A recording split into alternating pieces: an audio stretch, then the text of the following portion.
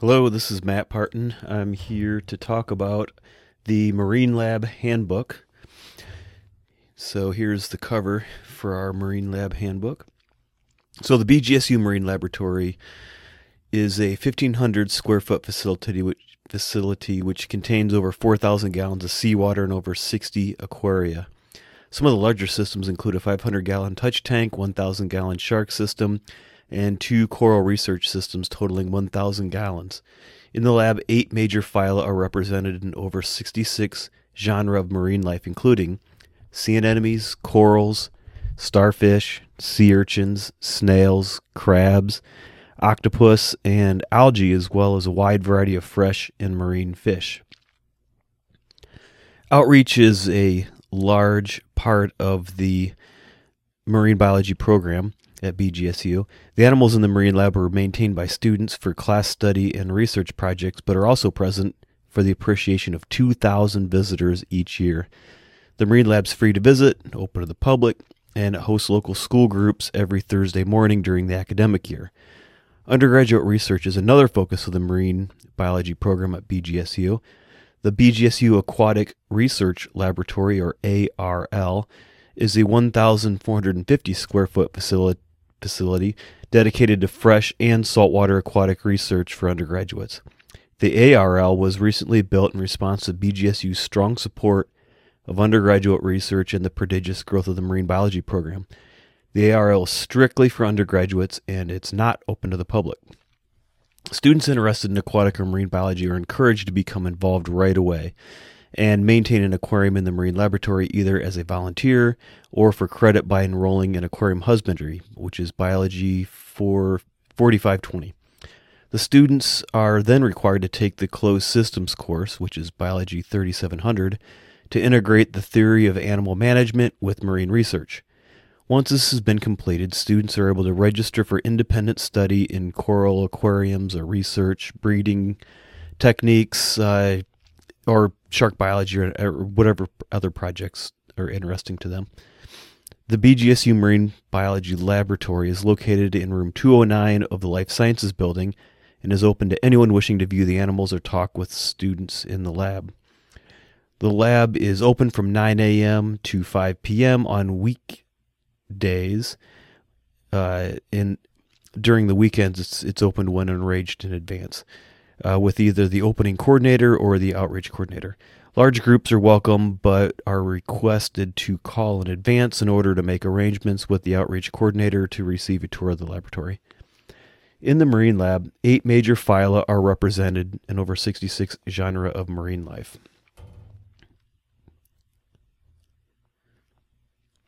Many of the animals in the lab are purchased from breeders or donated from zoos, while others are collected and brought back to BGSU by students who participate in field trips. The animals in the lab are maintained by students mainly for class study and research projects, but are also for the appreciation of visitors and fellow students. Additional experience may be gained through field study during the summer at Gulf Coast Research Laboratory at University of Southern Mississippi, or GCRL, which is affiliated with BGSU, so credits earned are BGSU credits. They're not transfer credits. We have a consortium agreement with the University of Southern Mississippi. Additional field experiences are available at other coastal laboratories, so you can gain that type of course experience at facilities all over the world. Many of our students choose Gulf Coast Research Laboratory because of that consortium agreement. BGSU Marine Laboratory History. The lab was established in 1963 when BGSU professor Cynthia Stong and 2 students, Steve Toth and John Young, set up 5 10-gallon tanks to house animals brought back from a spring field trip to the Gulf Coast. Subsequently, the program has grown to over 40 tanks that include 700-gallon shark tank and a 10-foot touch tank. Many of the students who have graduated with the marine and aquatic sciences specialization have acquired marine-related positions. Some of these positions include academic positions at marine institutions and universities, government positions in fishery biology, private industry, and environmental firms. aquarist positions at various well-known aquariums, marine mammal observers, and aquarists at SeaWorld. Many of our alumni have gone on to graduate school at some of the most prestigious oceanographic and marine biology institutions in the world. Safety precautions. The marine laboratory has many safety concerns. Being informed about the organisms as well as the equipment you may come into contact with in the lab is a good prevention of hazardous situations. Animals. Very few animals in the lab are potentially harmful. Be cautious when feeding eels as well as other fish with large jaws and razor-sharp teeth, such as gars and sharks. Be aware of venomous fish. Now, we do have a couple venomous fish, lionfish, and we usually keep lionfish as well as some rabbitfish, but we try to avoid venomous fish. Glass. When glass is broken in the lab, be sure to dispose of it in the broken glass bucket located under the table in the front of the blackboard. If you break a mercury thermometer, notify a coordinator immediately. Do not place the shards in the broken glass bucket. Rather, put them in a plastic bag. We have a very large sharps container. It's a big blue box, or it's a blue and white box, or there's the green bucket. Notify a lab coordinator so they can help you with that, or myself. Let me know. I can help you. And don't be afraid. I mean, of telling somebody accidents happen. It's we're not going to send you a bill for a broken aquarium. Just let us know so we can make sure that it's cleaned up properly. That way, when the janitors come to take out the trash, they don't cut themselves on broken glass, or anybody else in the lab gets cut with broken glass. Electricity. Make sure all electrical cords running from your tank are in a drip loop. If you don't know what a drip loop is, ask one of the coordinators.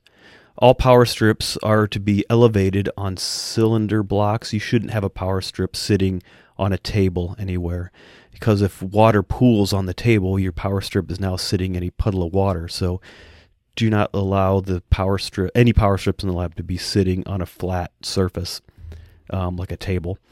Never allow your heater to be exposed to the air while hot. If it is, it will shatter. So this happens when people are doing water changes, maybe drain their tank down a little bit, heater's exposed, it'll crack, they don't realize it, they fill the tank back up, and now you have a current in your tank.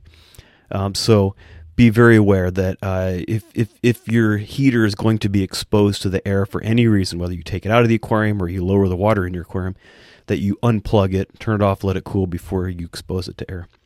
Water on the floor. Always mop water from the floor. Mops are located next to the refrigerator. Use a wet floor sign whenever necessary. Non-slip closed-toed shoes are recommended when working in the lab to prevent slipping. No open-toed shoes in the laboratory to prevent injury. Don't wear flip-flops. I used to when I first started here long ago, and it's like ice. It's so slippery. So don't come in, in the summer. It's usually not a problem in the winter, but in the summer, people will want to come in with sandals or even like those cheap flip-flops. Don't do it. It's dangerous, and it's not worth it. So please, or, at least some people actually will keep a second pair of shoes in the lab. So when they're working in the lab, they can wear their flip-flops or their sandals all day. But when they're in the lab, they'll put on their shoes. You can either put those carry them around with you in a bag, or there are drawers in the lab you can store them. So if you have questions about that, let me know, but don't wear open-toed shoes in the lab. General rules. This is a working lab. Water does get spilled and glass is occasionally broken. Because of this, closed-toe shoes must be worn in the lab at all times. Because water is consistently spilled on the floor, there's no running allowed in the lab at any time. Common sense. Please cooperate and be respectful of all the coordinators. If there's any problems in the lab, contact the head coordinator or myself. If there's disputes between people, which sometimes there's a lot of people sharing the space. So if there's some dispute, let me know. I know sometimes people will try to undermine each other, or they'll even try to sabotage each other's tanks. That's actually happened. Let me know. or the head coordinator, and we can try to diffuse any situations. We want you to have a friendly, relaxed, and informational atmosphere. Since there are other classes on the floor, please keep loud noises to a minimum, i.e. no screaming, loud music. Definitely swear words echoing down the hallway is something that we do not want to happen in the Marine Lab, which has happened in the Marine Lab. No food or drink in the lab.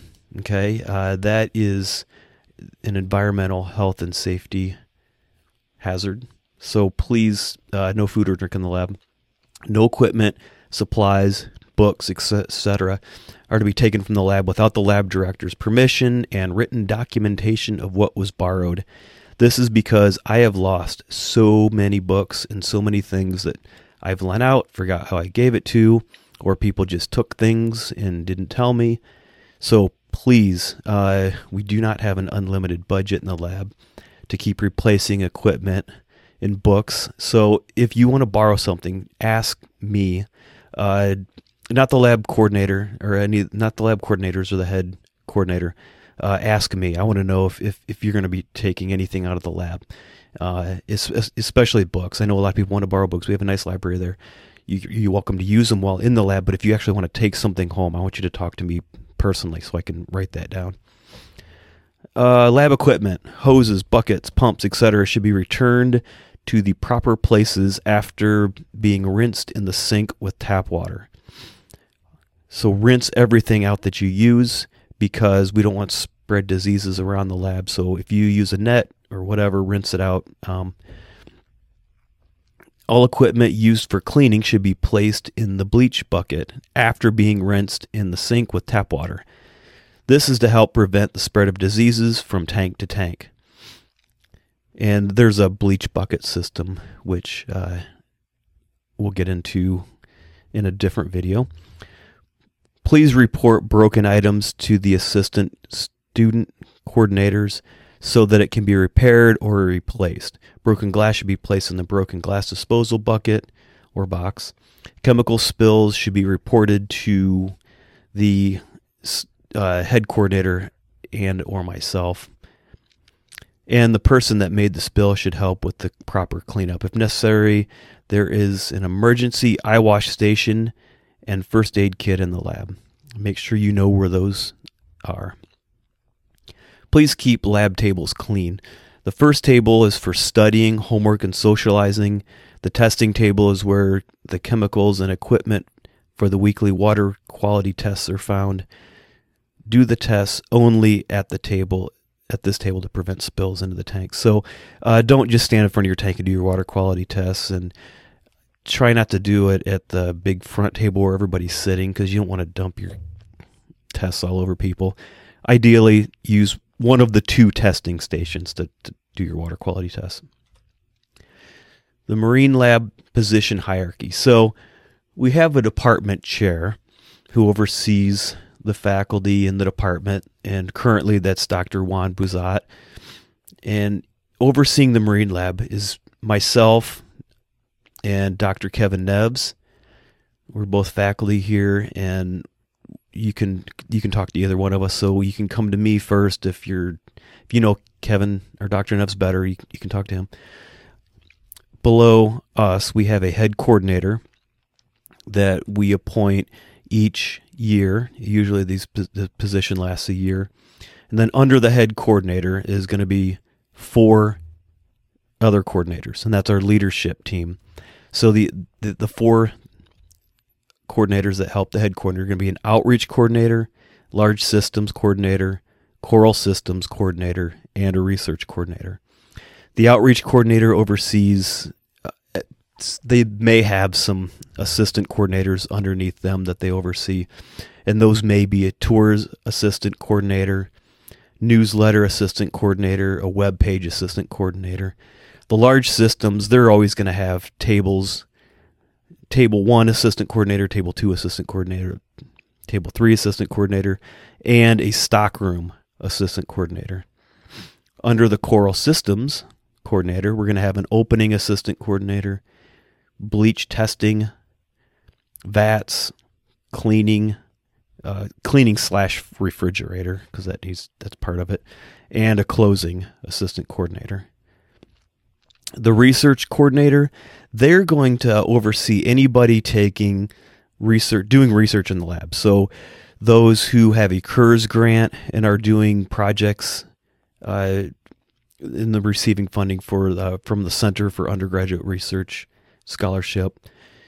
They're also going to oversee anyone doing a Biology 4010, that's independent research, or Biology 470, which may be a readings that has a component in the Marine Lab. Or so they're going to oversee all of those projects, as well as the research coordinator is also responsible for safety. So they may oversee a safety assistant coordinator and an IACUC assistant coordinator. The IACUC is the Institutional Animal Care and Use Committee, and so it's up to the research coordinator, and if they have an assistant under them, to help us make sure that we're in compliance with the IACUC, as well as the the environmental health and safety. Next, we have underneath those, that's about 16 coordinators or so, we have everybody else. So those are going to be the students in the Biology 3700, Introduction in Land Marine Research, all of those who are taking Biology 4520, which is aquarium husbandry, and any other volunteers working in the lab. The head coordinator position, there's one of those, and their job is to coordinate and facilitate all aspects of the Marine Lab, including day-to-day operations and long-term planning. Head coordinators are responsible for overseeing all other coordinators and lab volunteers. The purchase and acquisitions are mainly conducted by the head coordinator and approved by the director, but may be delegated if necessary. This position also requires the coordinator to work closely with the director and other faculty for implementing changes to the lab, new ideas, developing an agenda for coordinator meetings, hiring assistant coordinators once at the beginning of the year, selecting the preceding head coordinator, and placing the volunteer coordinators once each semester. The head coordinator is also responsible for serving as the teaching assistant in Introduction to Inland Marine Research, if they're available, that is, in the fall semester. The head coordinator must have all the current and proper training to maintain a science lab, including safe chemical handling training, MS 222 and euthanasia training, and any other protocols that the lab requires. All right, so the 4 coordinator positions underneath the head. You have the coordinator of large systems, who is responsible for overseeing the care of all large system aquariums in the Marine Lab, as well as the assistant coordinators are responsible for the stockroom and tables 1, 2, and 3. The large systems in the Marine Lab range from a 100-gallon eel aquarium to a 700-gallon white-spotted bamboo shark system. The large system coordinator needs to have knowledge of how all the large systems work from the inside out. This includes the different types of filtration and how they work, the mechanics of how the water flows through the system, what the diets are of the different organisms, how to dose aquariums with iodine, sodium bicarbonate, or any other supplement when needed, and how to problem solve when problems arise. The large system coordinator works closely with all of the table coordinators in order to ensure that the students know how to properly take care of their aquariums and to answer any questions that the table coordinators are unaware of. The coordinator of coral systems. This position is responsible for overseeing the care of all coral aquariums in the Marine Lab, as well as the assistant coordinators responsible for the different lab duties, including opening, closing, vats, cleaning, and sanitation. The coral coordinator needs to have knowledge of how all the coral systems work from the inside out. This includes the different types of filtration and how they work, the mechanics of how the water flows through the system, what the diets are of the different organisms, how to dose aquariums with magnesium, kalkwasser, calcium chloride, sodium bicarbonate, or any other supplement when needed. how the previous chemicals affect corals and why they are important, and how to problem solve when problems arise, and they always arise in those tanks. The coral coordinator works closely with all of the lab duty coordinators in order to ensure that the coral systems are working properly and the lab duties run smoothly. Outreach coordinator. The outreach coordinator is responsible for all the marine lab outreach, as well as overseeing the assistant outreach coordinators. This includes scheduling, conducting tours of the marine lab, traveling to schools and off-campus locations for educational programming, producing a newsletter each semester, maintaining the marine lab webpage, producing a flyer advertising educational outreach, and assisting with the Biology 3700 and the Biology 1080 learning assistants, if we have any during those semesters. Research coordinator. The research coordinator oversees all research projects in the lab, IACUC compliance, environmental health and safety compliance, and assistant coordinators. The research coordinator communicates the needs of researchers to the head coordinator. They're going to protect the integrity of projects to make sure people don't mess with whatever these researchers have going on in the lab, and ensure that the projects are completed in a timely fashion so they can kind of help prod people along if they're lagging in their data collection. Assistant coordinator positions, and there's 14 of those. So these assistant coordinators will report to the leadership team that we just described above. The first three, Table 1, Table 2, and Table 3 coordinator, have all the same description. So they are responsible for overseeing the care of all the aquariums that are on Tables 1, 2, or 3 in the lab, as well as doing weekly tank checks for those aquariums. Table 1, 2, and 3 coordinator helps to instruct students on how to clean their aquariums, how all filters work that are on the aquarium, and what the diets of the animals are, and how to feed them properly, and how to problem solve when various problems arise. Table 1 coordinator works closely with the large systems coordinator and reports any unusual behavior to any problems that are too difficult to handle on their own. So that's same description for Tables 1 coordinator, 2 coordinator, and Table 3 coordinator. The opening food station coordinator, so it's like opening and a food station coordinator, is responsible for opening the marine lab in the morning, ensuring that the lab is clean and that all systems are working properly, making sure that all animals are alive, thawing out the appropriate amount of food for the day, and cultivating live brine shrimp. Once the marine lab is opened, the opening feeding station coordinator makes their rounds around the lab to ensure that all the systems are properly working, and if any problems arise, they should be able to problem solve in order to fix them. If the problem is too large to handle, then the opening coordinator needs to work closely with coral and or large systems coordinators to problem solve together and fix the problem that arises. If anything is out of place, the coordinator should put the items away promptly before the day starts. So normally it's like they'll walk in and there might be a flood on the floor and they'll have to mop up a little bit.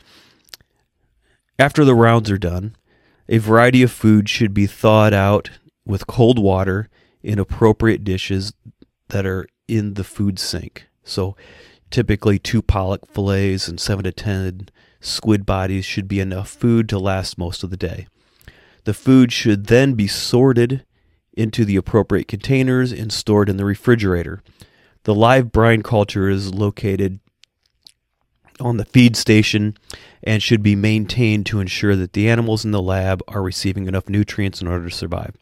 The opening feeding station coordinator not only works alongside with the coral coordinator, but with fellow students that are assigned opening for their lab duty in order to make sure that the marine lab is ready for the day. So the opening feeding station coordinator may have a team working with them. Now, once you get the hang of this job, you'll be able to just walk in the lab and just hear if there's problems. Okay, you'll just open the door and you'll be able to hear this. The marine lab makes a sound, and you'll become accustomed to that sound. And if it's off, you know something's wrong. All right, sanitation testing station coordinator. This person's responsible for maintaining clean bleach buckets, a clean testing station, and making sure that the lab duty is complete. That this lab duty is completed every week. Bleach buckets are an important task in maintaining an aquarium. It limits the risk of transferring diseases from one aquarium to another. This lab duty needs to be done at least 2 to 3 times a week. After emptying the buckets and rinsing them out, 1 cap full of bleach is added to the buckets and then filled with tap water. The testing table consists of 4 containers that need bleach water as well. These include 2 test tube containers, test tube caps and pipettes. Since these containers are smaller, they only need a couple drops of bleach. The sanitation coordinator not only works alongside with the coral coordinator, but with the fellow students that are assigned sanitation for their lab duty in order to make sure that the semester is running smoothly. VATS coordinator. This person is responsible for all duties dealing with the various VAT systems that are located in the marine laboratory. This involves thoroughly understanding how the VATs work to where it can be simply and accurately explained to fellow students. The filling of the vats, the maintenance of the saltwater vat sump, the aging of the salt and freshwater itself, and maintaining the salinities of the trash can vat systems throughout the lab. The VAT coordinator will either meet with a group of students as a whole or one-on-one and assign each student a designated time to care for and maintain the vats on their own. The coordinator will oversee these students and make sure that the lab duty is being done promptly and correctly and being available to answer any questions that students may have about maintaining any of the vats in the lab. The VATS coordinator works closely with the coral coordinator if they have any questions concerning the position. And the coral, actually everybody depends on the VAT coordinators to have water ready for them, and it takes a little bit of time to age the seawater, so the VAT coordinator needs to be on top of their duties. How to mix saltwater and freshwater. When mixing freshwater, 1. Open the valve that is connected to the PVC piping at the front base of the freshwater vat. 2. Turn on the city water located on the back wall of the rear corner closest to the freshwater vat. 3. Fill the vat to the fill line. Turn off city water and then close the valve on the PVC piping. 4.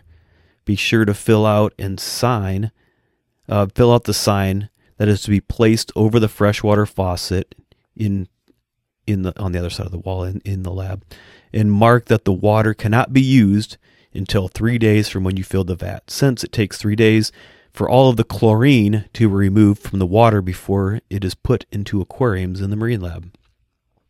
When mixing salt water, 1.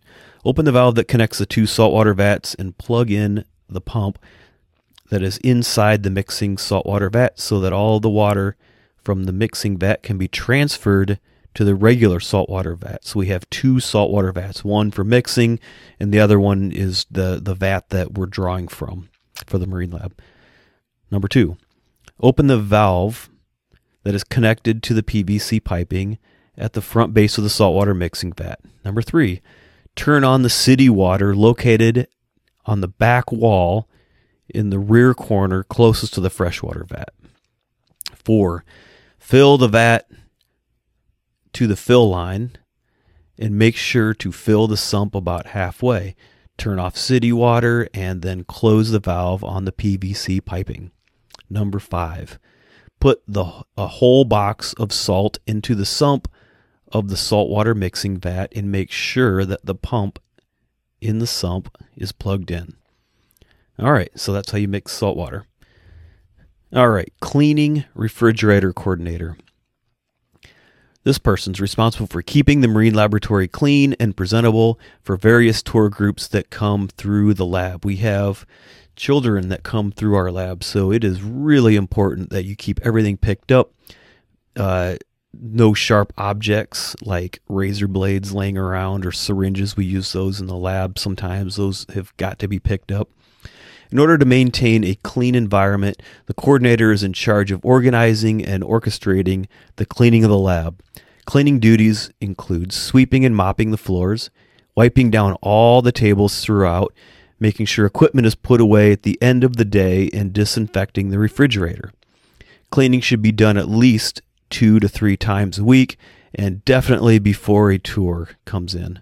The cleaning coordinator not only works alongside the outreach coordinator, but with fellow students that are assigned cleaning for their lab duty in order to make sure that the marine laboratory is in pristine condition for tours and throughout the week. The cleaning coordinator also works closely with the coral coordinator if they have any questions concerning the position. Closing coordinator. This person is responsible for knowing the diets of all animals in the lab, feeding any animals that were not fed at the end of the day, and for closing the lab when finished. The closing coordinator feeds on Monday, Wednesday, and Friday, and every week in order to make sure that all animals in the marine lab are fed. Feeding is accomplished by checking the dates that are on the whiteboard with the dates that correspond on the clipboard. Actually, instead of a clipboard, we actually use an online reporting system now. If an aquarium has not been fed for the day, it is the closing coordinator's duty to feed that animal. When feeding is completed, the coordinator will walk around the lab in order to make sure that all the systems are working properly and that all the animals are not displaying any unusual behavior that needs to be monitored. The lights in the back room should be turned off and the back room should be locked. Before leaving the lab, the lights of the lab that are on timers should be double-checked to make sure that they have not been tampered with, and that the lab should be locked. The closing coordinator not only works alongside with the coral coordinator, but with fellow students that are assigned closing for their lab duty in order to make sure that all the animals are fed properly. Assistant outreach coordinators. These people are responsible for helping set up and running tours, helping at STEM in the Park and SetGo programs, and the organization of artifacts in order to grow awareness of the BGSU Marine Laboratory and the different habitats that are represented in the lab as well. As the outreach coordinator, one should have knowledge of all species in the marine lab. This knowledge is needed for performing tours and preparing fellow students to perform tours. The outreach coordinator should have knowledge of all artifacts for the education of both the visitors and other tour volunteers. The artifacts are organized into categories based primarily on phyla, and the coordinator should check periodically to make sure all of the artifacts are accounted for and properly organized. The outreach coordinator not only works closely with the director of the marine lab, but fellow student volunteers to make sure that tours are running smoothly and that the visitors are enjoying their time within the marine lab. Tank checks. Tank checks will be conducted regularly throughout each semester during the academic year, and we will use a rubric that typically includes appearance, filters, records, lab duties, and it may change from semester to semester, but all table coordinators and lab duty coordinators are responsible for giving student grades on how well they take care of their specific aquarium. The table coordinators grade out of 15 or 20 and record the grade into the computer. Once a student completes their lab duty, the lab duty coordinator will record a grade out of 5 on the computer for each for their lab duties if they complete those. If the student completes their lab duty, they will receive a 5 out of 5. However, if the student does not complete their lab duty, they will receive 0 out of 5 until they complete their duty. So we do tank checks, and the lab coordinators do that, and that eventually goes to me. Marine lab volunteer responsibilities and procedures. As a volunteer in the Marine Lab, it is important to take your responsibility seriously. Your animals are completely dependent upon you for their care and survival.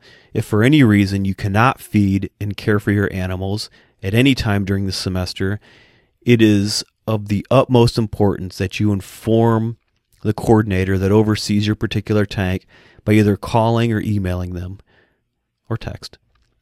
If for some reason you are unable to get a hold of a coordinator, then contact the head coordinator or the lab director.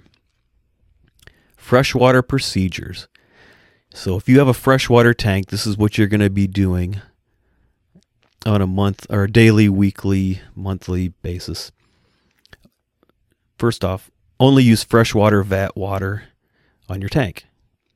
Freshwater vat nozzle is on the left side, located next to the testing station. So you'll see two, and they're labeled. One says freshwater, one says saltwater. You're obviously going to use the one labeled freshwater. Every Monday, Wednesday, Friday, wash your hands before touching your tank. If you use soap, which most people would, be sure to rinse all soap off thoroughly. If you use hand sanitizer, make sure you rinse that off thoroughly as well. It needs you don't want to get those into the tank, so make sure that they are completely off. Especially if you're wearing a lot of perfume or cologne or something, get your hands clean, or you're coming from chemistry class. Feed animals according to the species that are housed in your tank. So you need to know your animal's requirements. Top off your tank with fresh water. So throughout the week, you will notice that the water level in your tank is going down, down, down because the water is evaporating, and you need to add fresh water back to that tank to top off your tank. Rinse everything you put into your tank with tap water before and after use. That way, if there's something on a net or whatever you're sticking into the tank, you rinse that. You get that off of there because you don't want to get extra garbage into your tank.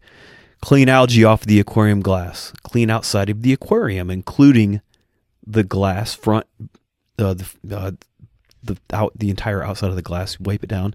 The top of the aquarium, any surrounding areas. Specific cleaning supplies are located in the back room. If you need help locating those, talk to one of the coordinators. Record feeding and testing information and observations. We used to use a clipboard system. Now it's all done online, and you'll have access to those links in the Canvas course shell. And it's also, if you look on the computer in the lab, you can get to it there.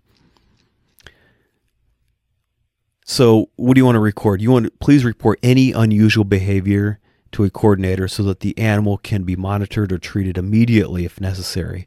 That's probably going to be one of your first signs of disease, is your animals in your tank, or an animal in your tank is not behaving the way they normally do. So report that, even if you don't think it's significant. If you do notice some unusual or different behavior than normal, report that. Finally, before you leave, you're going to need an initial and date by your tank number on the whiteboard on the front door. This is how we know if you came in or not on Monday, Wednesday, Friday, and then the closing coordinator comes in and they can just very easily look at that whiteboard and see who came in, who didn't, what tanks need to be fed. So please remember to do that.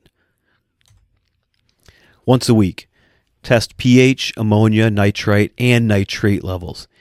Obtain either a 5 milliliter test tube or vial and corresponding lids from the testing station. Rinse with tap water thoroughly before putting in tank. Actually, the better way to do it is to use a cup, remove some water from your tank, and then pour them into the vials. That way you're not dipping the disgusting vials into your aquarium. Fill with tank water until the 5 milliliter mark. Follow instructions for each test that are located on the testing station. Let test tubes or vials sit for at least 5 minutes before recording results on the clipboard. Use low-range pH tests for fresh water.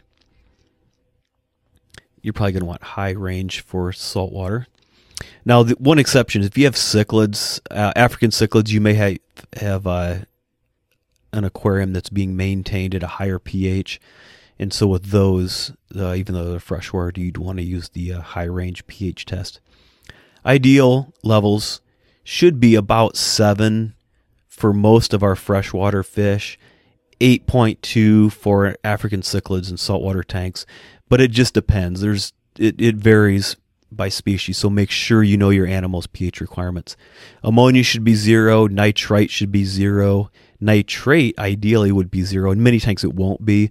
And if you just have fish in your system, don't be too concerned. You can talk to a lab coordinator if you have really high nitrates. And actually, if you record ammonia or nitrite, definitely report that to a lab coordinator. If unsure how to test or if levels are high, please ask a coordinator for help. Use a turkey baster to clean off live rock. So if you have any live rock in your tank, it's not a bad idea to use. I like turkey basters, or you can just kind of wave your hand over the rocks a little bit, and just any detritus that's settled in the rock will be kicked up into the water, and you can get that out of the tank. Your filter can help sweep that up.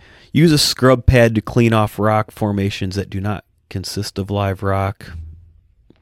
Be careful doing that. But if unsure a rock formation consists of live rock or not, please ask the coordinator before cleaning. You should know if you have live rock in your tank. Check aquarium lights. Make sure if you have lights on your aquarium, make sure that they're working properly, your timer's set properly. Something else you're going to want to look at is temperature. Make sure that the temperature is, most tanks, it's going to be right around 78 degrees. Once a month, change 20% of your tank's water. Use a freshwater tank, or for a freshwater tank, add fresh water to top it off. Change one carbon filter. About once a month, you're going to want to change carbon. And when you do, have somebody help you the first time you do it. You're going to need to get some carbon from the back room, put it in your bio bag, and rinse it really, really, really, really, really, really well, because it's going to be super dusty and black, and you need to get all that dust off of there before adding it to your system. Clean filter parts with vat water or water from your tank. Don't use tap water because it kills your nitrifying bacteria. On to the marine or saltwater procedures. For saltwaters, all right, so when you add water to your tank after doing a test, you're going to want to use salt water. But when you top it off, you want to use fresh water. So the saltwater vat nozzle is located on the right side, located next to the testing station. It'll be labeled saltwater. Every Monday, Wednesday, Friday, wash your hands before touching anything in the tank. Get any soap off. Top off your tank with fresh water or RO water. If you have corals or some sensitive invertebrates, you might be using RO water. And hopefully you know who you are. Freshwater vat nozzles on the left side, located next to the testing station. The RO water is in the big trash cans next to the refrigerator. Rinse everything you put into your tank. Clean algae off the aquarium glass. Clean outside of the aquarium, including the glass, top, surrounding. Get rid of any salt creep, even behind your tank. Needs to be picked up. You get lots of salt creep, especially if it gets anywhere near any kind of an outlet or a power strip. It can be a fire hazard. That has to be clean. I know it's not easy to get to, but you've got to figure out a way to get any salt creep cleaned up on the front, side, back, top, anywhere around your aquarium. Record feeding and testing information on the online. Please report any unusual behavior to a coordinator so that the animal can be monitored or treated immediately if necessary. Once a week, you're going to test pH, ammonia, nitrite, and nitrate levels. So similar procedure. So again, get some test tubes or vials, rinse them out really well. Don't dip those disgusting vials into your tank, but use a cup, get some water out, pour it into the vials, and then follow the instructions for the testing. Use high range pH for all the saltwater aquariums. Ideally, should be 8.2, maybe a little higher would be nice in some of the coral tanks. Ammonia nitrite, nitrate should be 0. If you do have nitrate, if you have record any of those, talk to your lab coordinators. If you record any ammonia or nitrite, especially nitrate, if you just have a fish-only tank, it may not be a problem. If you have corals or sensitive invertebrates, it could be a problem. So you can talk to your lab coordinator about any of those. Test salinity. So you're going to use a hydrometer or a refractometer. Hopefully you've purchased your own refractometer. You don't want to share those with other people because, I'm not a medical doctor, but I would hate to have eye diseases being transferred around the lab. But there are some for common use, both hydrometers and refractometers. So you can use those if you don't have your own. Salinity it's between about 30 and 35 parts per thousand, or roughly 1.025 specific gravity, maybe a little lower. Use a turkey baster to clean off live rock. Use a scrubber pad to clean any rock formations that don't consist of live rock. Let's see. If you're not sure if you have live rock or not, maybe just ask somebody. Clean your protein skimmer if you have one. That should be cleaned. And make sure, smell the cup, the protein skimmer. The skimmate should not smell bad. It should just smell like fresh dirt. If it doesn't, then something is probably wrong with your tank. Let somebody know. Maybe some water changes are in order, or some other changes to your system. Check your aquarium lights if you have them, and then again, salt creep. All salt creeps got to be cleaned up. Once a month, do a water change. So change 20% of your tank's water. If salinity is too low, you're going to be adding a little bit of salt to your top off water.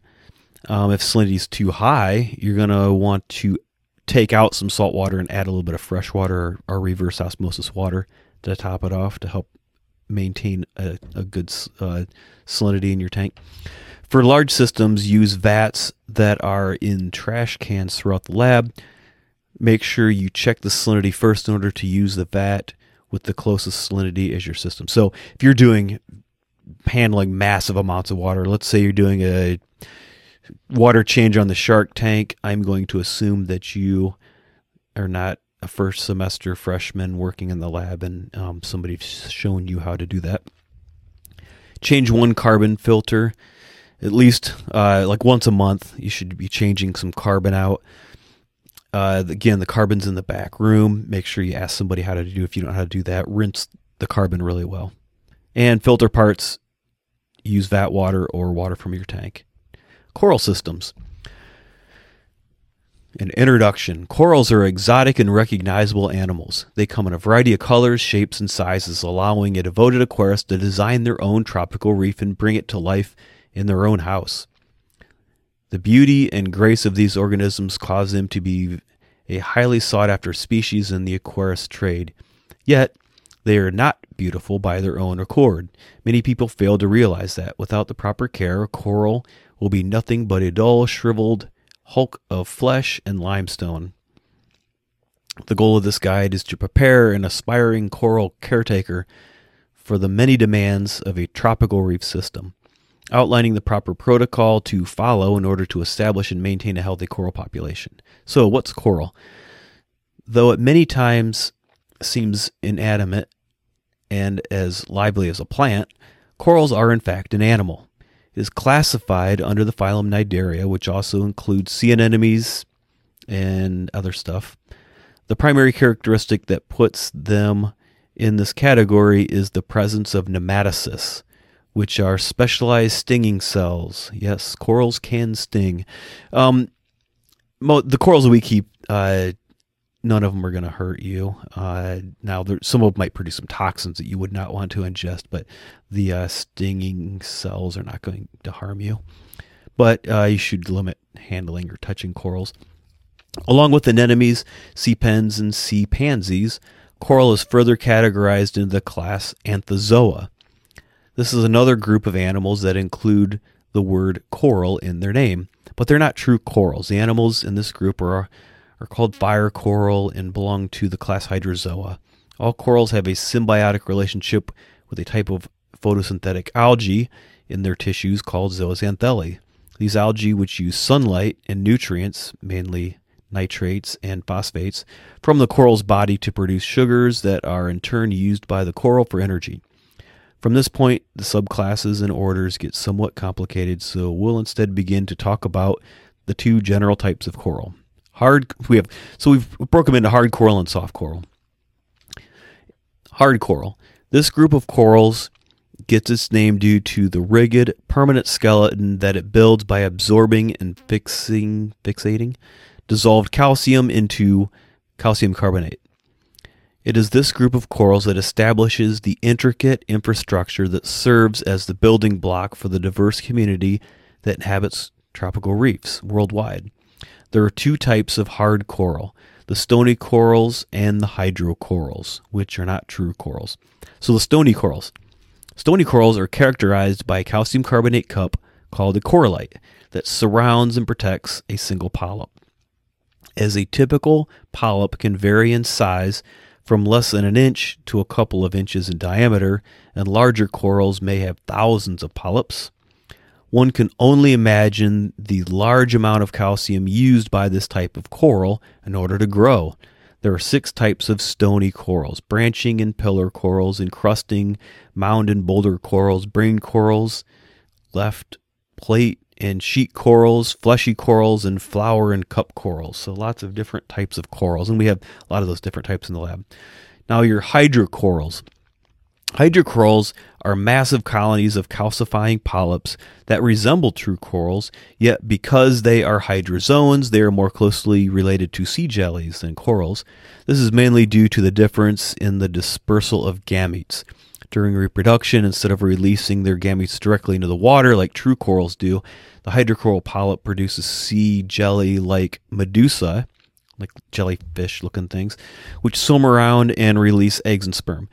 Fertilized eggs develop into free-swimming larvae that will eventually settle on the substrate and form new colonies. There are 2 types of hydrocorals: fire corals and lace corals. Fire corals are known for their powerful, stinging nematocysts that can cause an unpleasant rash on unsuspecting divers who may bump into them. Don't touch the fire coral. Lace corals are so named for their intricate lace-like growth pattern and display in low-current environments. Both kinds of corals have 2 types of polyps: feeding polyps and sensory or stinging polyps. The soft corals. We have a lot of soft corals in the lab. They're easier to keep, so a lot of the projects that we like to do, experimental projects, are going to center around soft corals. Stony corals are more difficult to maintain, and it's easier to kill them. So many soft corals are very, very hardy, so we like to use those in the lab. This group of corals gets its name due to the absence of the rigid, permanent exterior skeleton that defines a hard coral. They are flexible animals that use the current to filter, feed off of small food particles in the water. Soft corals can be divided into 2 groups: octocorals and black corals. Octocorals have an internal skeleton made of the protein gorgon, along with spicules of calcium carbonate. The black corals have an internal skeleton made of chitin, like an insect shell. It's made of chitin, or crab shell, and a composite of proteins that give it properties like that of an insect cuticle. Another notable feature of black corals is their adaptation to deep water survival. This means that they have significant decrease in light requirements for survival. Coral husbandry. Your water chemistry. So we typically want the salinity to be around 32 to 37 parts per thousand and stable. Whatever you're going to keep it at should be stable. The specific gravity, I can explain the difference between those. So salinity is the amount of salt in the water, and it's really an estimate. We usually measure that by measuring the specific gravity, or how dense the water is. And we can assume that the more dense the water is, the more salt is in the water. So it's an estimate, but of course temperature also affects the density of water. So there's tables you can use to cross-reference. All right, I got this much. This is my specific gravity reading. Here's the temperature. This is roughly my salinity. But whatever that is, make sure it's stable, somewhere between 32 and 37 parts per thousand.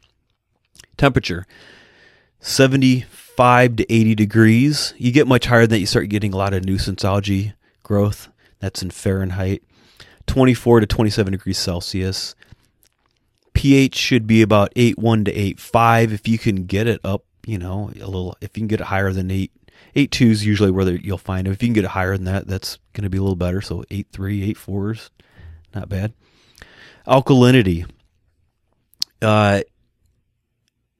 In the lab, we can measure it as carbonate hardness, or DKH, which may be about 8 to 12 DKH, or milliequivalents per liter, might be 2.9 to 4.3, different unit of measurement. But that's roughly where the alkalinity should be. And alkalinity is the buffering capacity of the aquarium that prevents the pH from shifting. Dissolved calcium. You're going to want to maintain about 400 to 450 milligrams per liter. Magnesium should be maintained at 1,250 to 1,350 parts per million. Ammonia 0, nitrite 0, nitrate 0. Specific gravity, or salinity. Both these terms can be used interchangeably as described to describe the amount of salt dissolved in the water, which is the defining difference between marine and freshwater organisms. Specific gravity is a ratio of the density of your current water sample to the density of pure freshwater. Dissolving salt into the water will cause it to be denser. Salinity is typically the measure of the number of grams of dry salt in 1 kilogram of water. Both of these measurements for saltiness can be tested for using either a refractometer or a hydrometer. Salt content is important because corals' cells are adapted to living in an environment with a specific amount of dissolved salts. If salinity is too high, their cells will try to equalize by pumping water out, resulting in their dehydration. If salinity is too low, their cells will absorb more water and lyse, or burst. When adjusting the salinity in your system, if the fluctuation is more than 3 parts per thousand, do it very slowly. Corals will react more violently to sudden changes than they will to changes over time. In extreme cases, never allow your salinity to exceed 39 parts per thousand or dip below 29 parts per thousand. Though some corals can still thrive in these environments, your more sensitive corals will not. The safest bet is to carefully maintain salinity in the ranges given, as this range is the acceptable range for the majority of corals in the world. But know your animal's requirements. The best way to manage salinity is by maintaining a consistent protocol when topping off systems and performing water changes. Always top off coral systems with reverse osmosis water, RO water, and top off the systems every other day. For water changes, before removing water from the system, add salt to a vat or RO water until it is mixed and at a constant acceptable salinity. Then use this water to replace an equal volume of the water removed from the system. Temperature. Temperature is an important factor in the survival of corals because it affects the efficiency and functionality of the chemical processes on which they depend. At temperatures above 86 Fahrenheit, 30 Celsius, and below 70 Fahrenheit, 21 Celsius, the photosynthetic pathways in most zooxanthellae become dysfunctional, depriving the coral of its main food source and eventually starving it to death. Roth et al. 2013. Temperature is measured with either a floating thermometer in the aquarium or a sticker thermometer on the outside of the aquarium. The best way to manage temperature is through the use of heaters in the sump. The sump is better than direct placement in the tank because it mitigates the presence of hot spots in the habitat itself. When adding a heater to a smaller system, determine how much water needs to be heated and refer to the following wattage table. So, know your animal's requirements, but if you have a 5-gallon tank, you're going to want, it's going to take 25 watts to heat, raise your tank temperature. Onto the pH. One of the most crucial water parameters for coral growth is pH. A recent study found that Porites grown at a pH of 7.2 grew half as much as a member of the same species grown at a pH of 8.0. So why is this such an important water parameter? The primary reason for corals' dependence on pH is due to their need to precipitate calcium carbonate from the water to build upon their skeleton. Because the mineral is more soluble in acidic water, the animals have a harder time getting it to precipitate in more acidic water. Measuring pH can be done with a multitude of methods. The primary method used in the marine lab is the use of test kits, which require you to add droplets of a chemical to a 5 milliliter sample of aquarium water. The best way to manage pH. The best way to manage pH levels is to add buffer to your coral system that stabilizes the pH around 8.2. The two most popular buffers in the industry are sodium bicarbonate and calcium hydroxide. Calcium hydroxide is also known as Kalkwasser, which means lime water in German. The biggest benefit for using this type of buffer is the fact that it includes calcium in its dosage. This means that there doesn't need to be a separate dosing system to reach the required calcium levels in the system. The benefit for using sodium bicarbonate is exactly the opposite. Someone using this buffer is in direct control of how much calcium and alkalinity is being dosed into the system and can directly change the calcium levels with ease. Alkalinity. Alkalinity, or the hardness of water, is related to pH in the manner that it is a measure of the water's ability to resist negative changes in pH. It is defined as the amount of hydrogen ions required to bring your aquarium's pH down to 4.5. When you're measuring alkalinity, you're measuring the amount of carbonate in the system. This value can be expressed in a variety of units, but the two most popular are DKH, or just KH, and milliequivalents per liter. DKH, which means degrees of carbonate hardness, is a German term, and when they use it, it doesn't actually measure alkalinity. However, the term has been repurposed by Americans to mean the same thing as total alkalinity. So it can be treated as the same thing in the Western world. Milliequivalents per liter is actually a more accurate method for describing alkalinity and thus is more commonly used by scientists. It stands for milliequivalents per liter. It's usually abbreviated MEQ/L, and represents the millimoles of hydrogen ion protons that can be neutralized by your current solution. 1 millimolar solution of bicarbonate is milliequivalent to 1 milliequivalent per liter, while 1 millimolar solution of carbonate is equivalent to 2 milliequivalents per liter. This is because where bicarbonate can only neutralize 1 hydrogen ion per molecule, carbonate can neutralize 2 hydrogen ions per molecule. If you ever need to convert between values, you can obtain milliequivalents per liter by dividing KDH by 2.8. You can also attain milligrams per liter by multiplying milliequivalents per liter by 50. So sometimes you'll see test kits that it'll be in milligrams per liter. The best way to manage alkalinity levels is by using a balanced calcium and alkalinity additive system.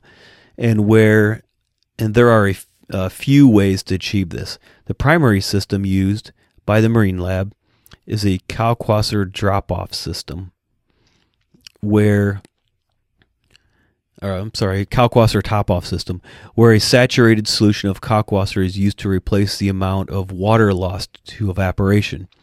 Remember that when you do a water change, you'll be removing some of the alkalinity from your aquarium water. That means you need to specifically dose alkalinity after a water change in order to get your levels back to normal, where there are online calculators to help you determine how much alkalinity to add in order to reach the proper levels. Dissolved calcium.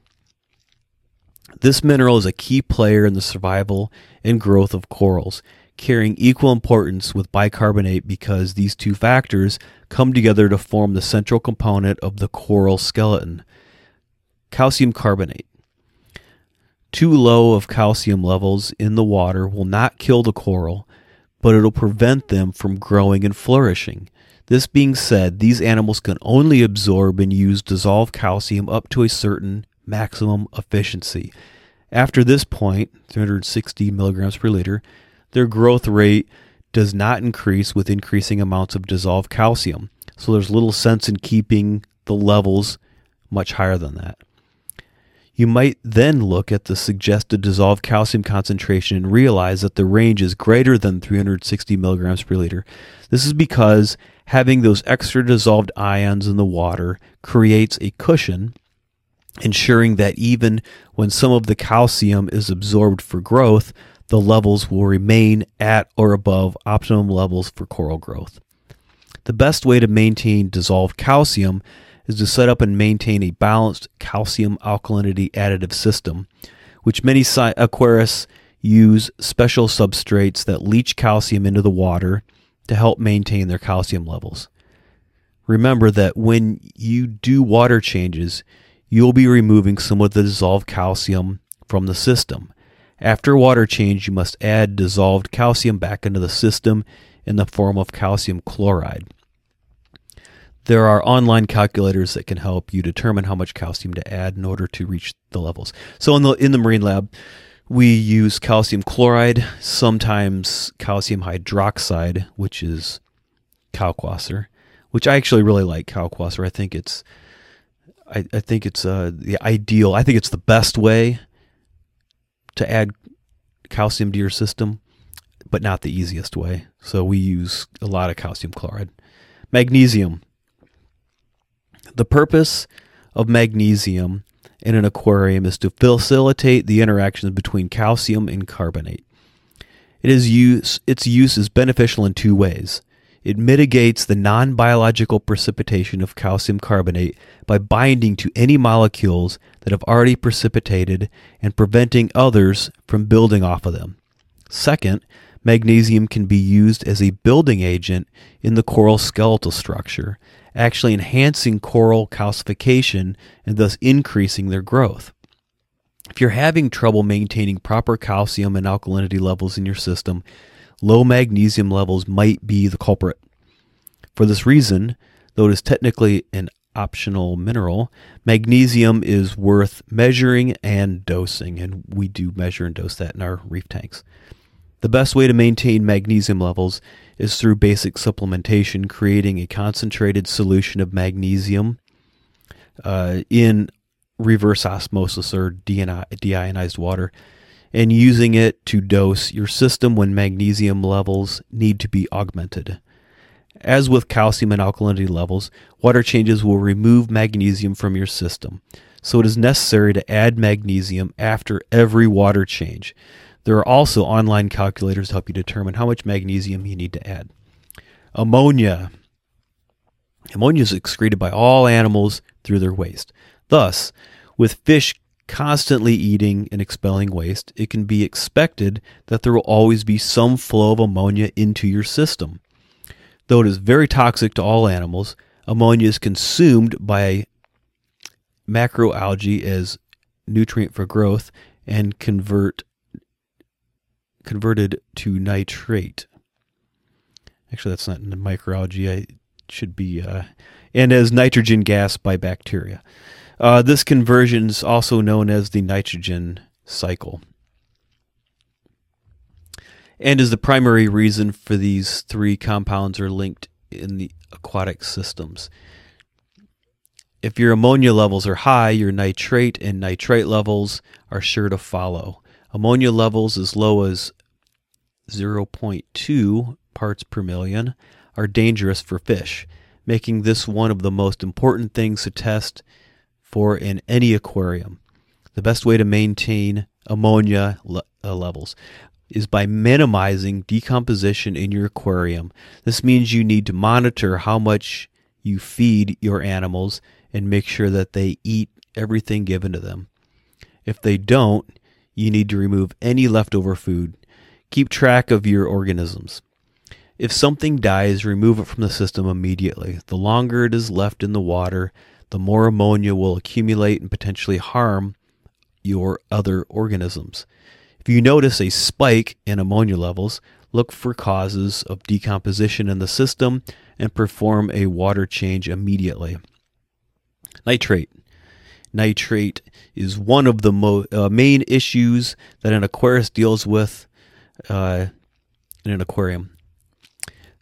Though this ion is not particularly toxic to most aquarium inhabitants, it stimulates the growth of algae, which can cause all kinds of headaches in a reef aquarium. In a reef aquarium, algae can cause damage beyond that of the visual disruption. It can grow on or around corals and limit their light source, preventing their zooxanthellae from producing sugars and eventually starving the corals. The best way to maintain nitrate levels is through protein skimming, water changes, or the addition of macroalgae to the system. Protein skimming is something that should be done on the system anyways. So even if you're not having nitrate problems, there should be a protein skimmer processing your reef aquarium water. Now, not everybody's going to agree with that, but I'm a big fan of the protein skimmers. You should use them. Buy the biggest one you can afford. Put it on your tank. If you have salt water, if you have fresh water, it won't work. Water changes are a plausible solution to nitrate levels. But remember that in a reef system, water changes are more expensive ordeals than in a freshwater system due to the necessity of dosing after each new addition of water. The preferred method for algae reduction is through the addition of fast-growing macroalgae to your system. Macroalgae are basically plants, but they're actually technically protists, for your aquarium, and they come in many shapes and sizes. The reason they help mitigate nitrate levels is because, like the algae we were trying to get rid of, they use nitrates to benefit their growth. Because they are fast-growing, they will outcompete the unwanted algae for these resources and stunt its growth. That's what we do in the Marine Lab. We have, in our sumps, we have a refugium, and we use lots and lots of, I like Caulerpa. I used to like Caulerpa, and now it's not Caulerpa. Now we use Chaetomorphia, but adding algae to your system will help sop up some of those nitrates and phosphates that you don't want in the tank, and it'll help out compete those micro algae and nuisance hair algae and stuff. All right, nitrite. This ion is a fearful one for freshwater aquariums. There are freshwater fish that will die at nitrate levels of 1 part per million, so they can get brown blood disease. For this reason, many aquarists translate this fear of toxicity to their maintenance of marine aquariums, but they fail to realize that nitrite is less of a problem for marine organisms than freshwater ones. Nitrate is toxic to freshwater fish because it is absorbed through their gills in the place of chloride, reducing the overall chloride levels in their body and thus causing damage to those bodily processes that require it. Yet, where freshwater has a typical chloride concentration of 1 to 100 parts per million, saltwater has an average chloride concentration of over 19,000 parts per million. Since chloride is more readily available for saltwater fish, they have no problems absorbing it in any amount.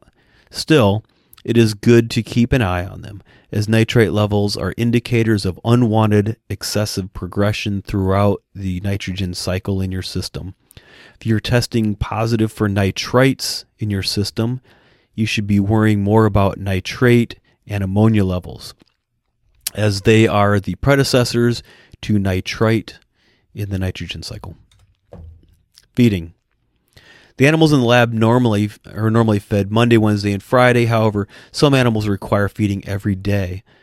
Feeding may occur between 9 a.m. and 5 p.m. If you cannot come into the lab between these times, please inform the closing coordinator that you are coming in late. Only feed as much as the animal will eat within a minute of time. In fact, you should stand there and watch them eat.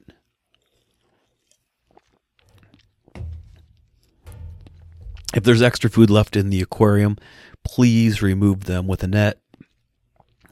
If it's not removed, the excess food may cause spikes in ammonia, nitrites, and nitrates.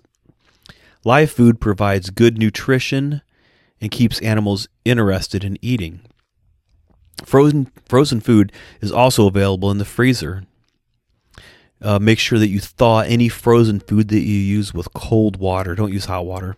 It'll make it nasty and disgusting, and cook it. And put the food into the proper sizes for ingestion so that the animal can actually eat it. Dry food can be found at the dry food station next to the shark tank. Feed your animals after testing water quality, but before doing any water changes. If your tank contains invertebrates and vertebrates, feed the vertebrates first, as they may steal food from the invertebrates. Vary the diet of your animals, so mix it up. Don't just give them the same flake food every day. Give half of an iodine pill to each bamboo shark once a month. This can be done by placing half of a pill inside of a piece of pollock or squid. It's easier with squid, I think, but we've had success with both. And that's to prevent the sharks from getting goiter. So it's iodine iodine deficiency will cause goiter in your sharks. Feeding particular animals. Small fish, such as damsels, chromis, clownfish, etc., are fed by dropping very small bits of food on the surface of the water. Diet may include live brine shrimp, frozen plankton, flake food, small pieces of frozen fish. It's important to feed a variety of foods to ensure the exposure to a wide range of vitamins and nutrients. Large fish, pacus, piranhas, oscars, sharks, are fed larger pieces of food, and that's going to depend upon their jaw size. So they will also eat live feeder fish if available. We don't usually have those, but sometimes that may be the case. Eels prefer to eat mainly frozen squid or pollock. They'll also eat live feeders if available. Use tongs to feed the eels for safety reasons. Don't just try to feed them by hand. Crabs. They're scavengers, so they'll eat about anything, but they'll eat small pieces of frozen fish.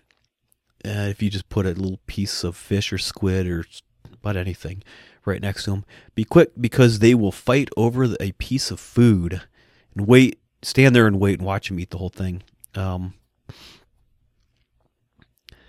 Sea urchins and sea stars are both in the phylum Echinodermata.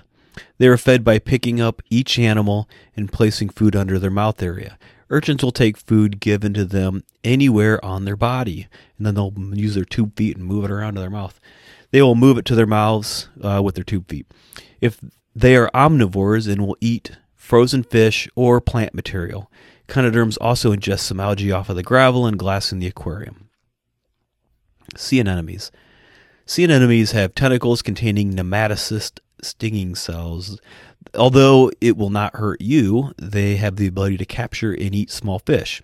Some species of anemones have symbiotic associations with clownfish in the Pacific Ocean. Sea anemones will eat almost anything. However, it's best to feed them small pieces of frozen and thawed fish or very small amounts of brine shrimp. Place the food on or near their tentacles. the anemones will draw the food to its mouth, located in the center of the ring of the tentacles.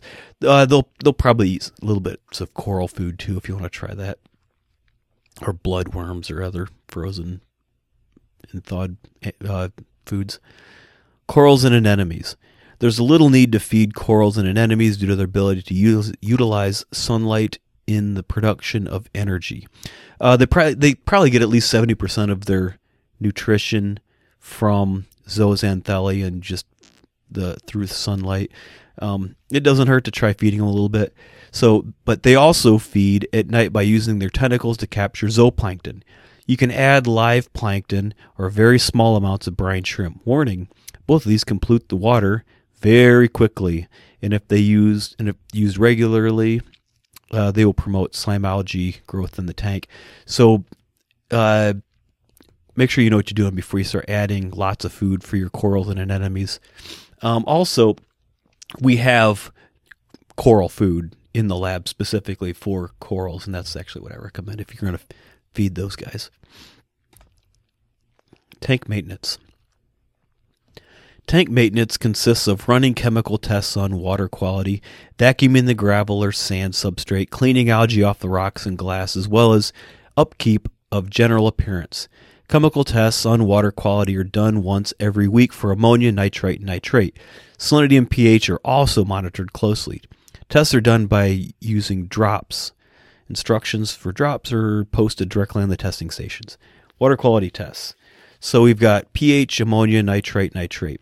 pH is important in your tank since animal respiration can make the closed system become more acidic. So carbon dioxide and seawater react to form carbonic acid.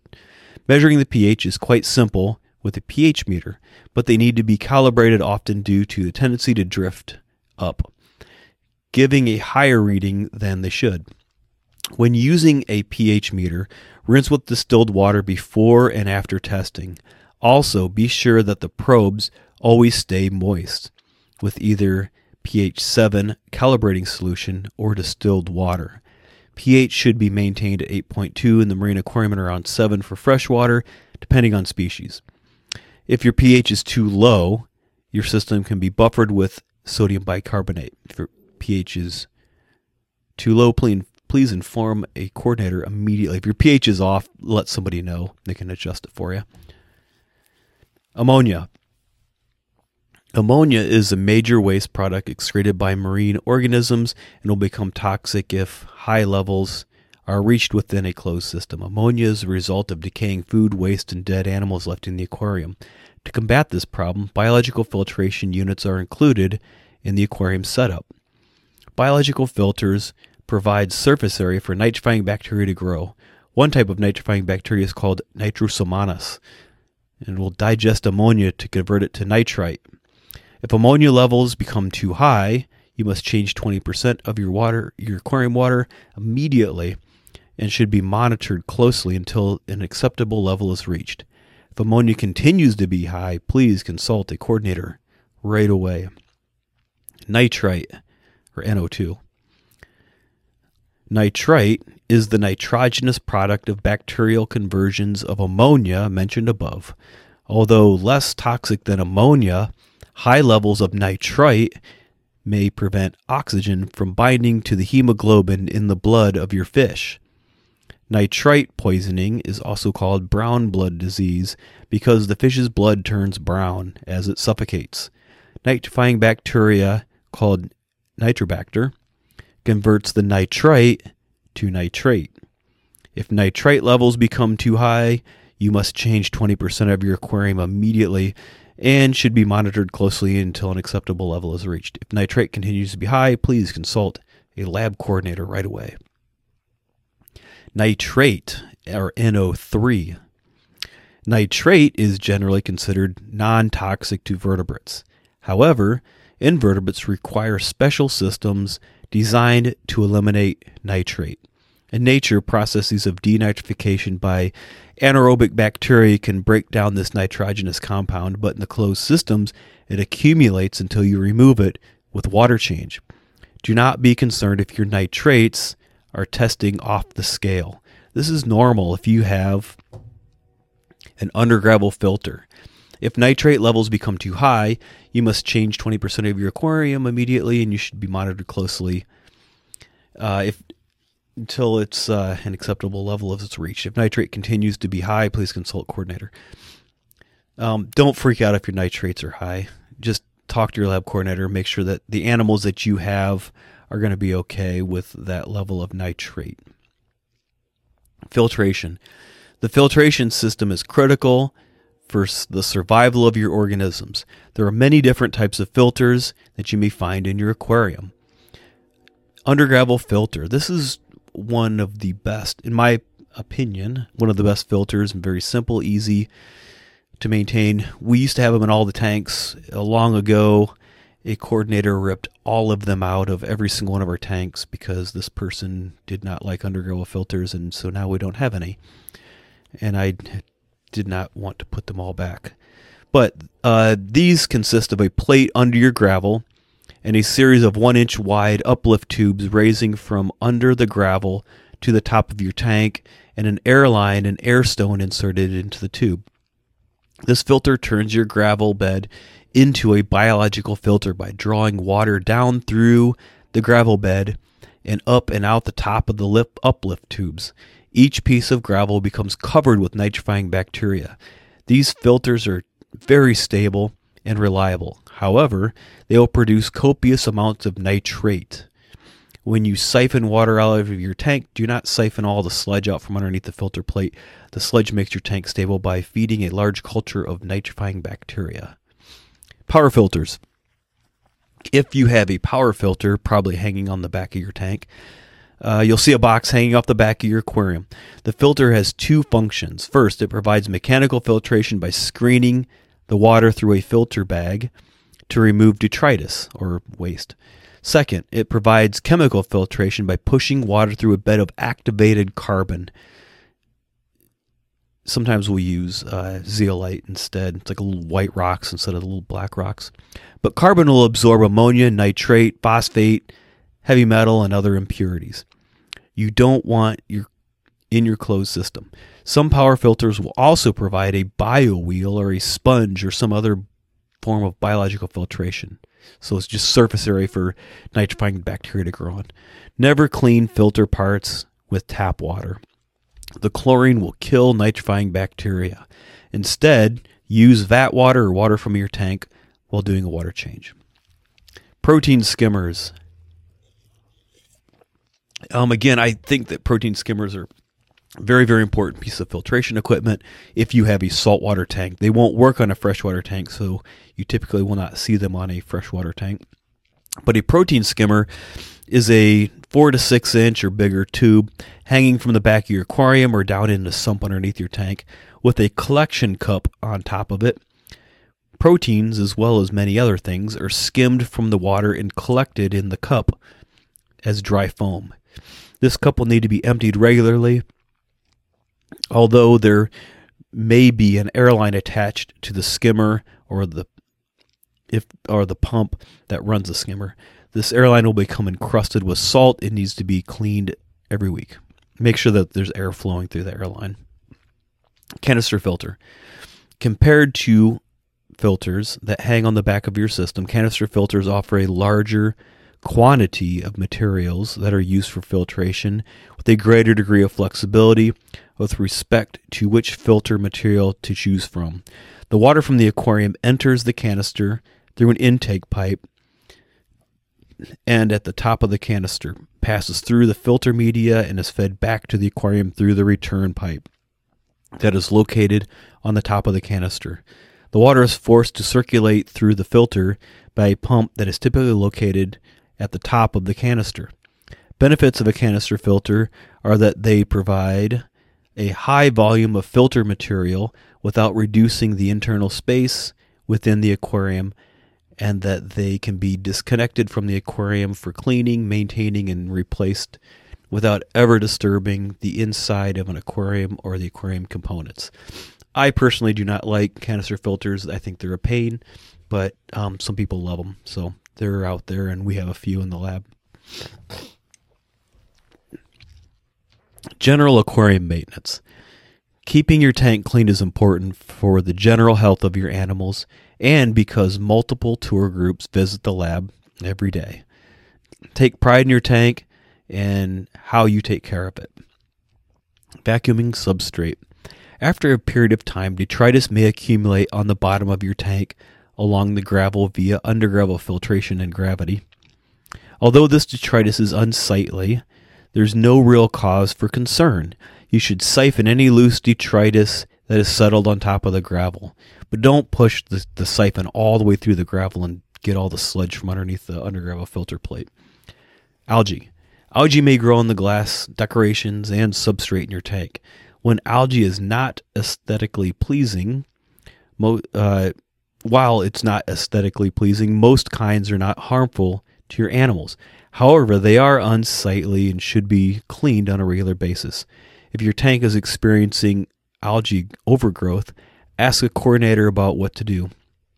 In saltwater aquariums, the only algae that is considered useful or desirable is the purple and red coralline algae that adheres to the aquarium's sides and live rocks, so leave that stuff alone. Coralline algae prevents or slows the growth of other less desirable algae types. Make sure to get rid of other algae types because they can be harmful to the animals in your aquarium. Unless you have macroalgae that you're intentionally keeping. Slime algae. If you have a red or black slime algae, you have problems with your water quality. Red slime is a fast-growing cyanobacterium that can overtake your aquarium in a hurry. If you notice it, notify a coordinator, then begin doing small water changes 3 times a week, like 10% maybe, up to 20%. You should also check to make sure your filters are running properly, as well as increase circulation in your tank. Maybe check your protein skimmer, make sure it's working properly. Maybe add a power head. Do more water changes. Feed a little bit less. Salt creep. Salt creep will end up everywhere. You must keep it cleaned up. If you clean a little every time you come in, it'll never turn into a big job. However, if you let it go, it can get pretty messy, especially behind the tank. Not only does salt creep look bad, but it is also very corrosive and electrically conductive. Use a razor blade if you need, and return as much of the salt back into the tank if you want. You don't have to do that, but you can. Just make sure that any salt you add back to the tank doesn't land on some sensitive invertebrates, like a sea anemone or something. Topping off. Your aquarium water will evaporate. However, the salt does not evaporate with the water. This means that your salinity will be increasing as your water level decreases. When your water level becomes low, top off your aquarium with fresh water or RO water for a saltwater tank, and top off with fresh water for a freshwater tank. Cleaning suggestions. Do a little cleaning each day to keep from stressing out your animals. Use the green and white scrubber pads to clean glass tanks. While scrubber pads only should be used, so the white scrubber pads should only be used on acrylic tanks. Make sure that it's designed for acrylic, and they're usually white. The normal ones will severely scratch up your acrylic tank.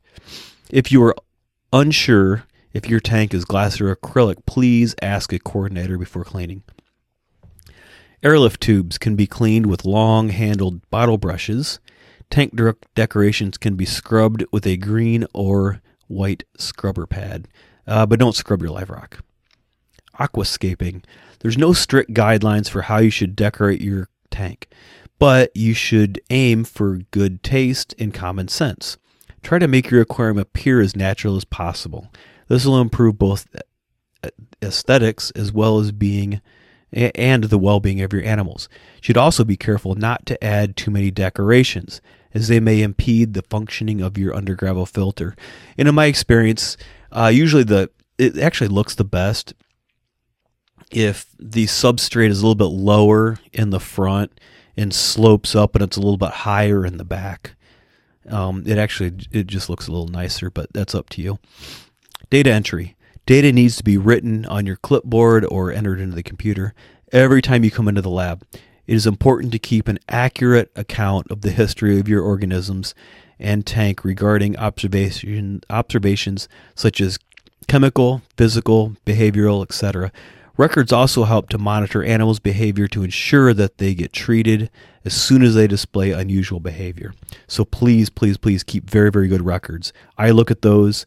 We're inspected regularly by the Institutional Animal Care and Use Committee. They look at those, and there may be other governing bodies that may be interested in seeing those records. So please, to prevent problems, keep very, very good records of your aquarium. Tours. Tours are an important part of the marine laboratory. Tours are given to students of all ages, prospective freshmen, and to anyone with an interest in marine life. The tours help generate interest in the marine lab and further its mission to educate about ocean life. Your main incentive for doing the tours is to prepare yourself for internships and introductory level jobs as an educator in marine biology, or many jobs that you may be applying for when you graduate may incorporate some sort of an informal education outreach component.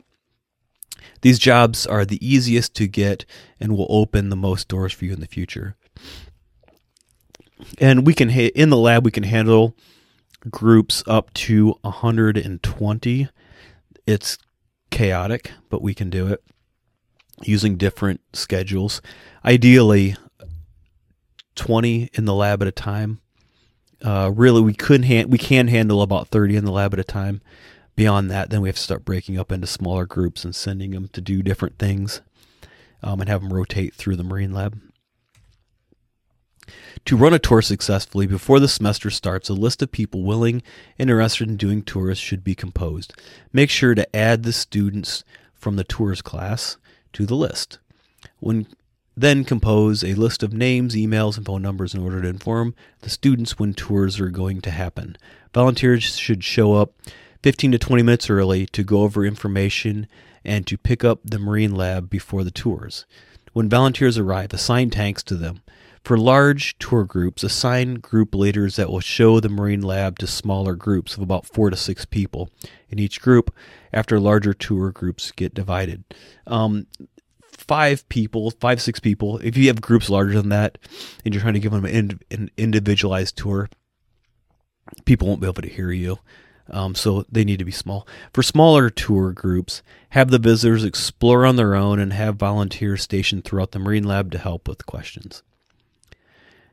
After tasks have been assigned, put all personal belongings in the back room. There should be no food in the lab as well. Place artifacts of your liking on the front table to be viewed. So like dolphin skulls and shark teeth and that kind of stuff. When the tour group arrives, divide the group into subgroups if needed. Take turns looking at the artifacts, touch tank, other aquariums throughout the lab. If the group is small, start at the touch tank and let the group explore afterwards. If after the tour is finished, place artifacts back into the display case and clean up. If the tour is an evening tour, then lock the lab when finished. The touch tank's kind of the central point of the lab, and that's where most groups will end up. So tour guide tips. So welcome the visitors to BGSU. Give them a quick rundown of the rules. So ask them, hey, please be quiet in the halls. No running. Floors might be wet. Do not tap on the aquarium glass.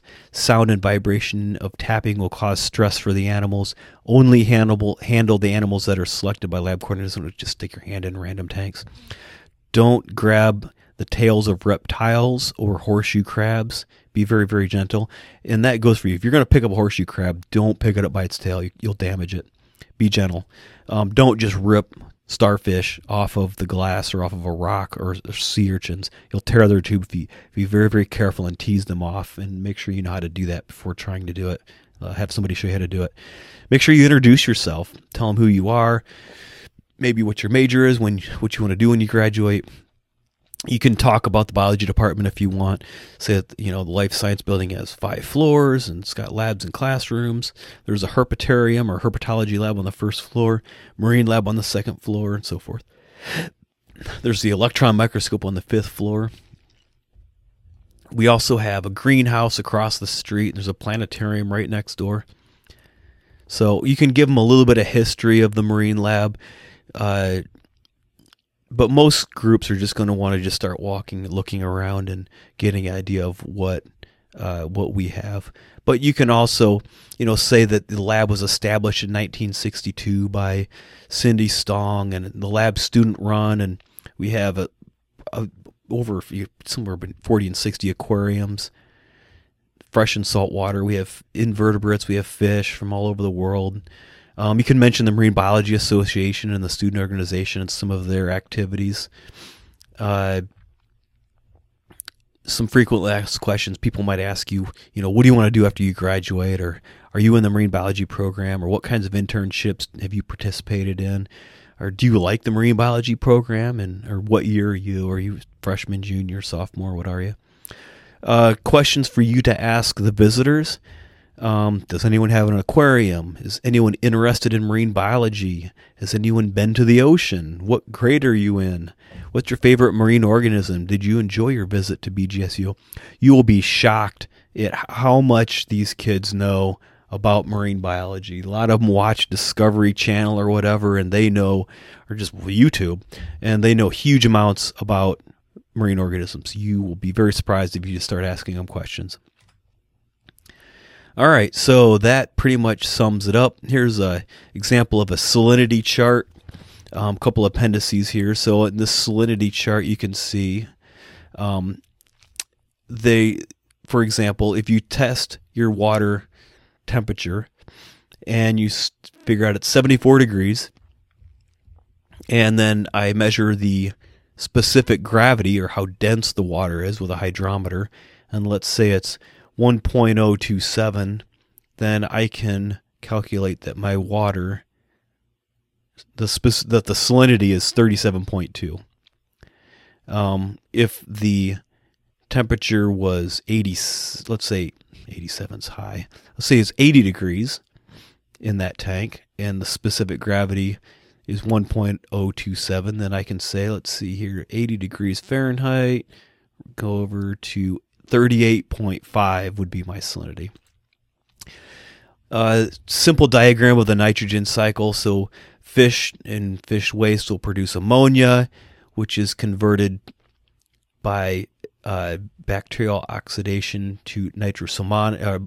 A bacteria called nitrosomonas will convert it to nitrite, and nitrite is converted by nitrobacter into nitrate, and that's about the end of it in your aquarium, unless you have live rock or in other ways, or algae or plants, something in your aquarium to help remove the nitrates. That's the dead end, and you need to do water changes. Out in the real world, it'll continue. Plants will take it up, and there's in other things it's more complex. Looks a lot more complex. But in your aquarium, you need to do water changes to get rid of that nitrate.